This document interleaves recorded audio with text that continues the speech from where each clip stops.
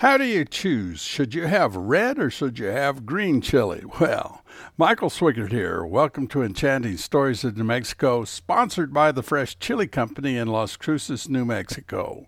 Our award-winning Hatch green and red chili, boy, is it good. It's from locally owned farms in Hatch, New Mexico, the chili capital of the world.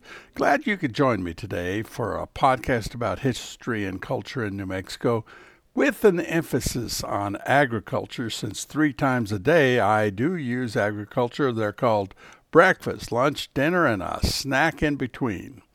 The other day I was asked about growing your own chili peppers, and it brought up another question often asked of me when people visit or move to our little slice of paradise. How do you choose between red chili or green chili? Well, that's a good question with a somewhat easy answer. What we do is we try both, even try both of them together. And whatever makes us smile, well, that's our winner.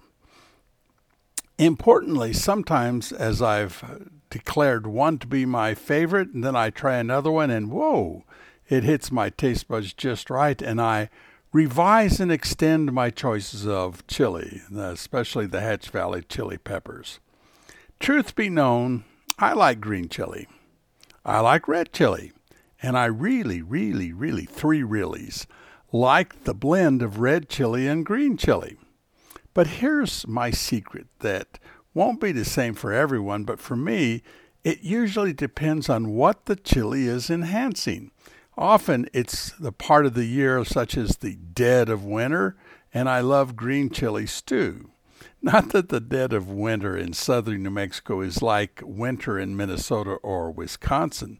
Now that's chili, but it's chilly chili in Minnesota. Still, the enjoyment of Hatch Valley chili peppers is tied to how the plants were grown, how they were harvested, how they were processed by the Fresh Chili Company in Las Cruces, New Mexico, and this is important, what they were placed upon, such as the enhancement of barbecue versus the enhancement of eggs and hash browns. Now, you try the same red chili a day apart, and you'll see that the food brings out the very best in the chili, and that the chili brings out the very best in the food.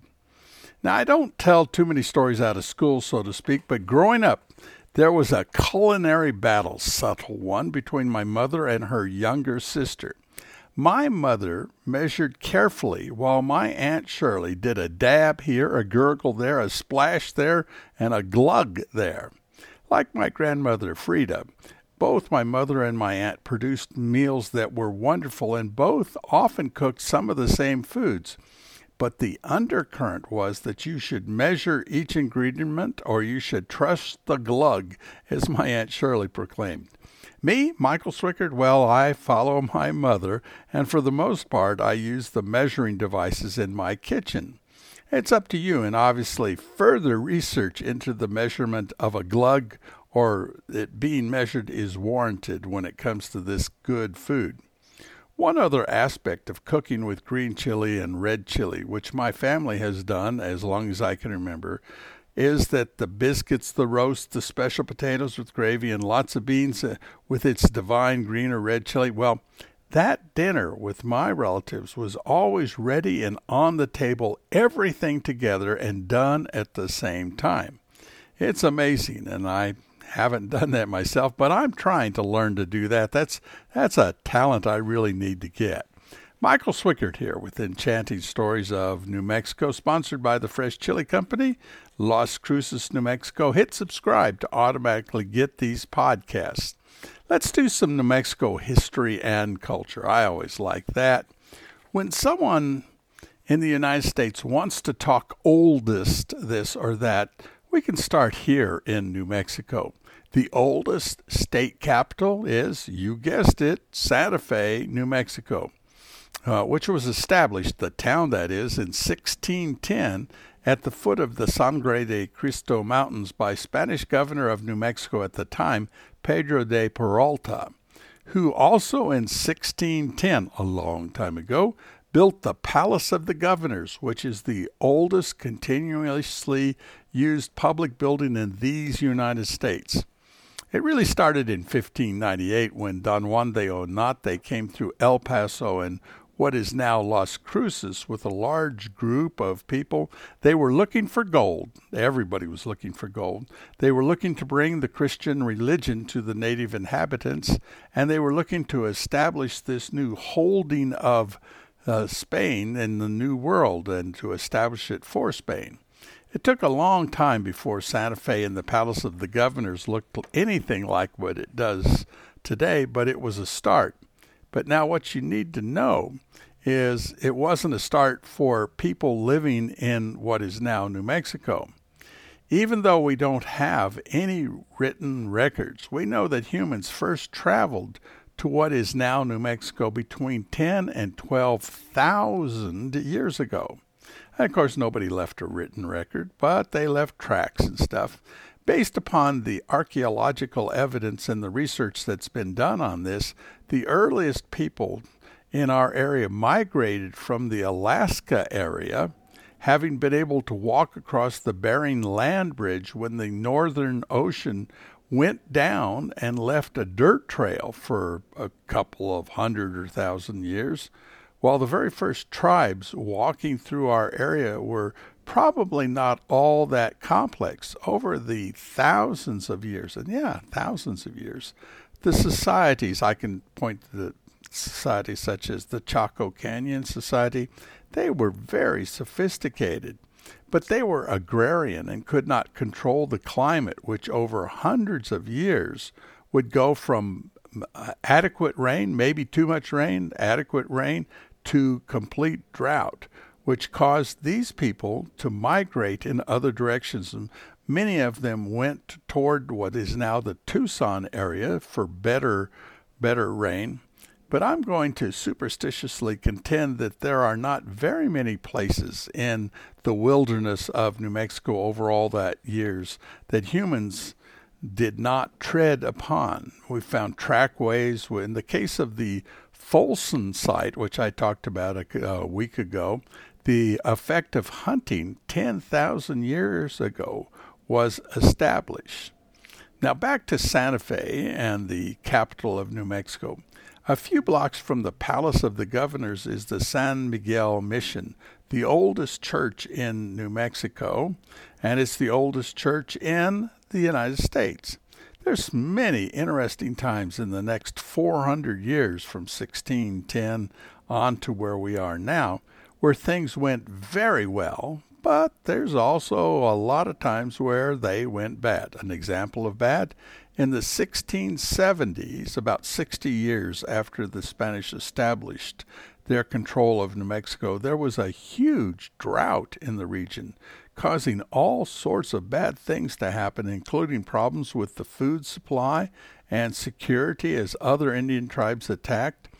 The Pueblo tribes had lived relatively calmly with the Spanish up to this point, despite that there was diseases that caused mortality among the Pueblos. Many Pueblo natives then, with all the problems that was having, they invoked their old gods, since the Spanish gods, they said, didn't work for them. Well, some of the natives were arrested, including a man named Popeye, who in 1680 led a revolt that pushed the Europeans out of New Mexico for 12 years. The capital of New Mexico then was El Paso for 12 years.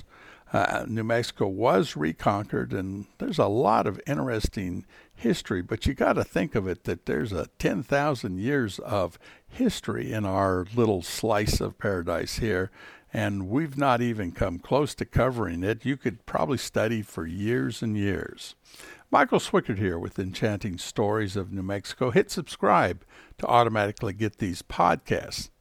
Here's a little more New Mexico, plus a little bit of Arizona that comes in with it.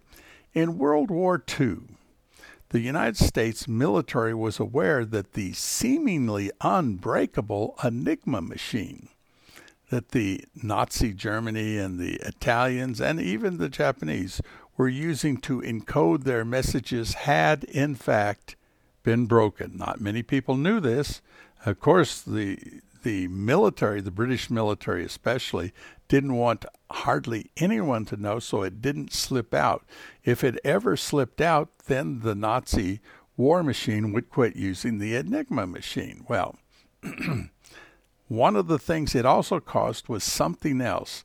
Since the Allies were concerned about military intelligence, the knowledge that the seemingly unbreakable Enigma machine had been broken caused somewhat of a panic in the United States military. How could they be sure that any message that they sent would be safe from enemy eyes? After all, the Enigma machine was considered so very secure, it was used for their top secret messages. Well, enter New Mexico and enter a civil engineer for the city of Los Angeles, who was a World War I veteran. His name was Philip Johnston. Now, he was the son of missionaries and was raised on the Navajo reservation in New Mexico. He was able to speak what was called Traders Navajo. That's kind of a pidgin language, but he was one of only a few non-Navajo people with enough understanding of the language to see the nuances of the Navajo language. In the early part of 1942, the war had just started. Philip Johnston met with General Clayton Vogel and his staff and demonstrated that Navajo men could transmit and decode a 3-line message in 20 seconds. Well, that's compared to 30 minutes when they were trying to use the machines of the time. Well, they did a bunch of tests. May 4th, 1942, 29 Navajo men were sworn into the military, and they were Marines trained at Camp Pendleton. Eventually, it was about 400 of the code talkers. They had special training so that they could do what they were doing.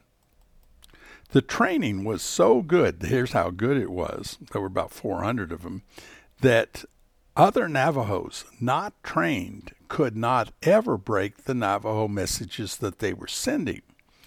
So at the start, there were just a few young men speaking Navajo using the language since it had been discouraged, but very quickly hundreds of Navajos were recruited. And we understand now that it wasn't just a word for word that you spoke Navajo. It was a code within a code within a code, and the words were never understood by the Japanese.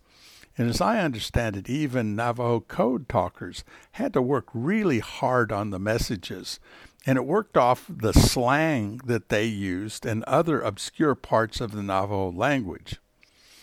But as happens with the sands of time, all of the original 29 code talkers have died. The last one, Chester Nez, died in 2014. Thankfully, there are still a couple of code talkers alive today, and we are so thankful that they stepped in to World War II in the Japanese engagement. Just so you know, there's officially a New Mexico certified chili. It has a trademark certification. Some chili growers in other places try to sell their chili here in New Mexico and call it New Mexico grown. The certification trademark lets you know that you are getting the real thing. Those out-of-state companies do not have the trademark. Look for it. If it's not there, ask about it. New Mexico businesses want to support New Mexico chili, and I'm sure they'll thank you for asking. These podcasts are sponsored by the Fresh Chili Company in Las Cruces, New Mexico. They have a Facebook group that shares their chili recipes. It's really good. Over 28,000 members. You can join that. It is a closed group, so you have to ask to join, but you can. I've even added a tasty treat of a recipe myself, and I think you can do it too. One thing for people living in Las Cruces or visiting here, they can go by the Fresh Chili Gift Shop at 1160 El Paseo Road, Suite D7, Monday through Saturday, 10 a.m. to 6 p.m. This is Michael Swickard with Enchanting Stories of New Mexico, brought to you by the Fresh Chili Company. Thank you for your time today. We'll always have lots of news and stories about New Mexico for you on these podcasts. If you have something or somebody you'd like me to talk about, write to me, Michael at freshchilico.com, Michael at freshchilico.com, and have a great rest of your day. Oh, yes, and eat plenty of that good Hatch Valley chili like I'm going to do. I always say some chili's good, more is better, as long as it's Hatch Valley chili. Bye for now.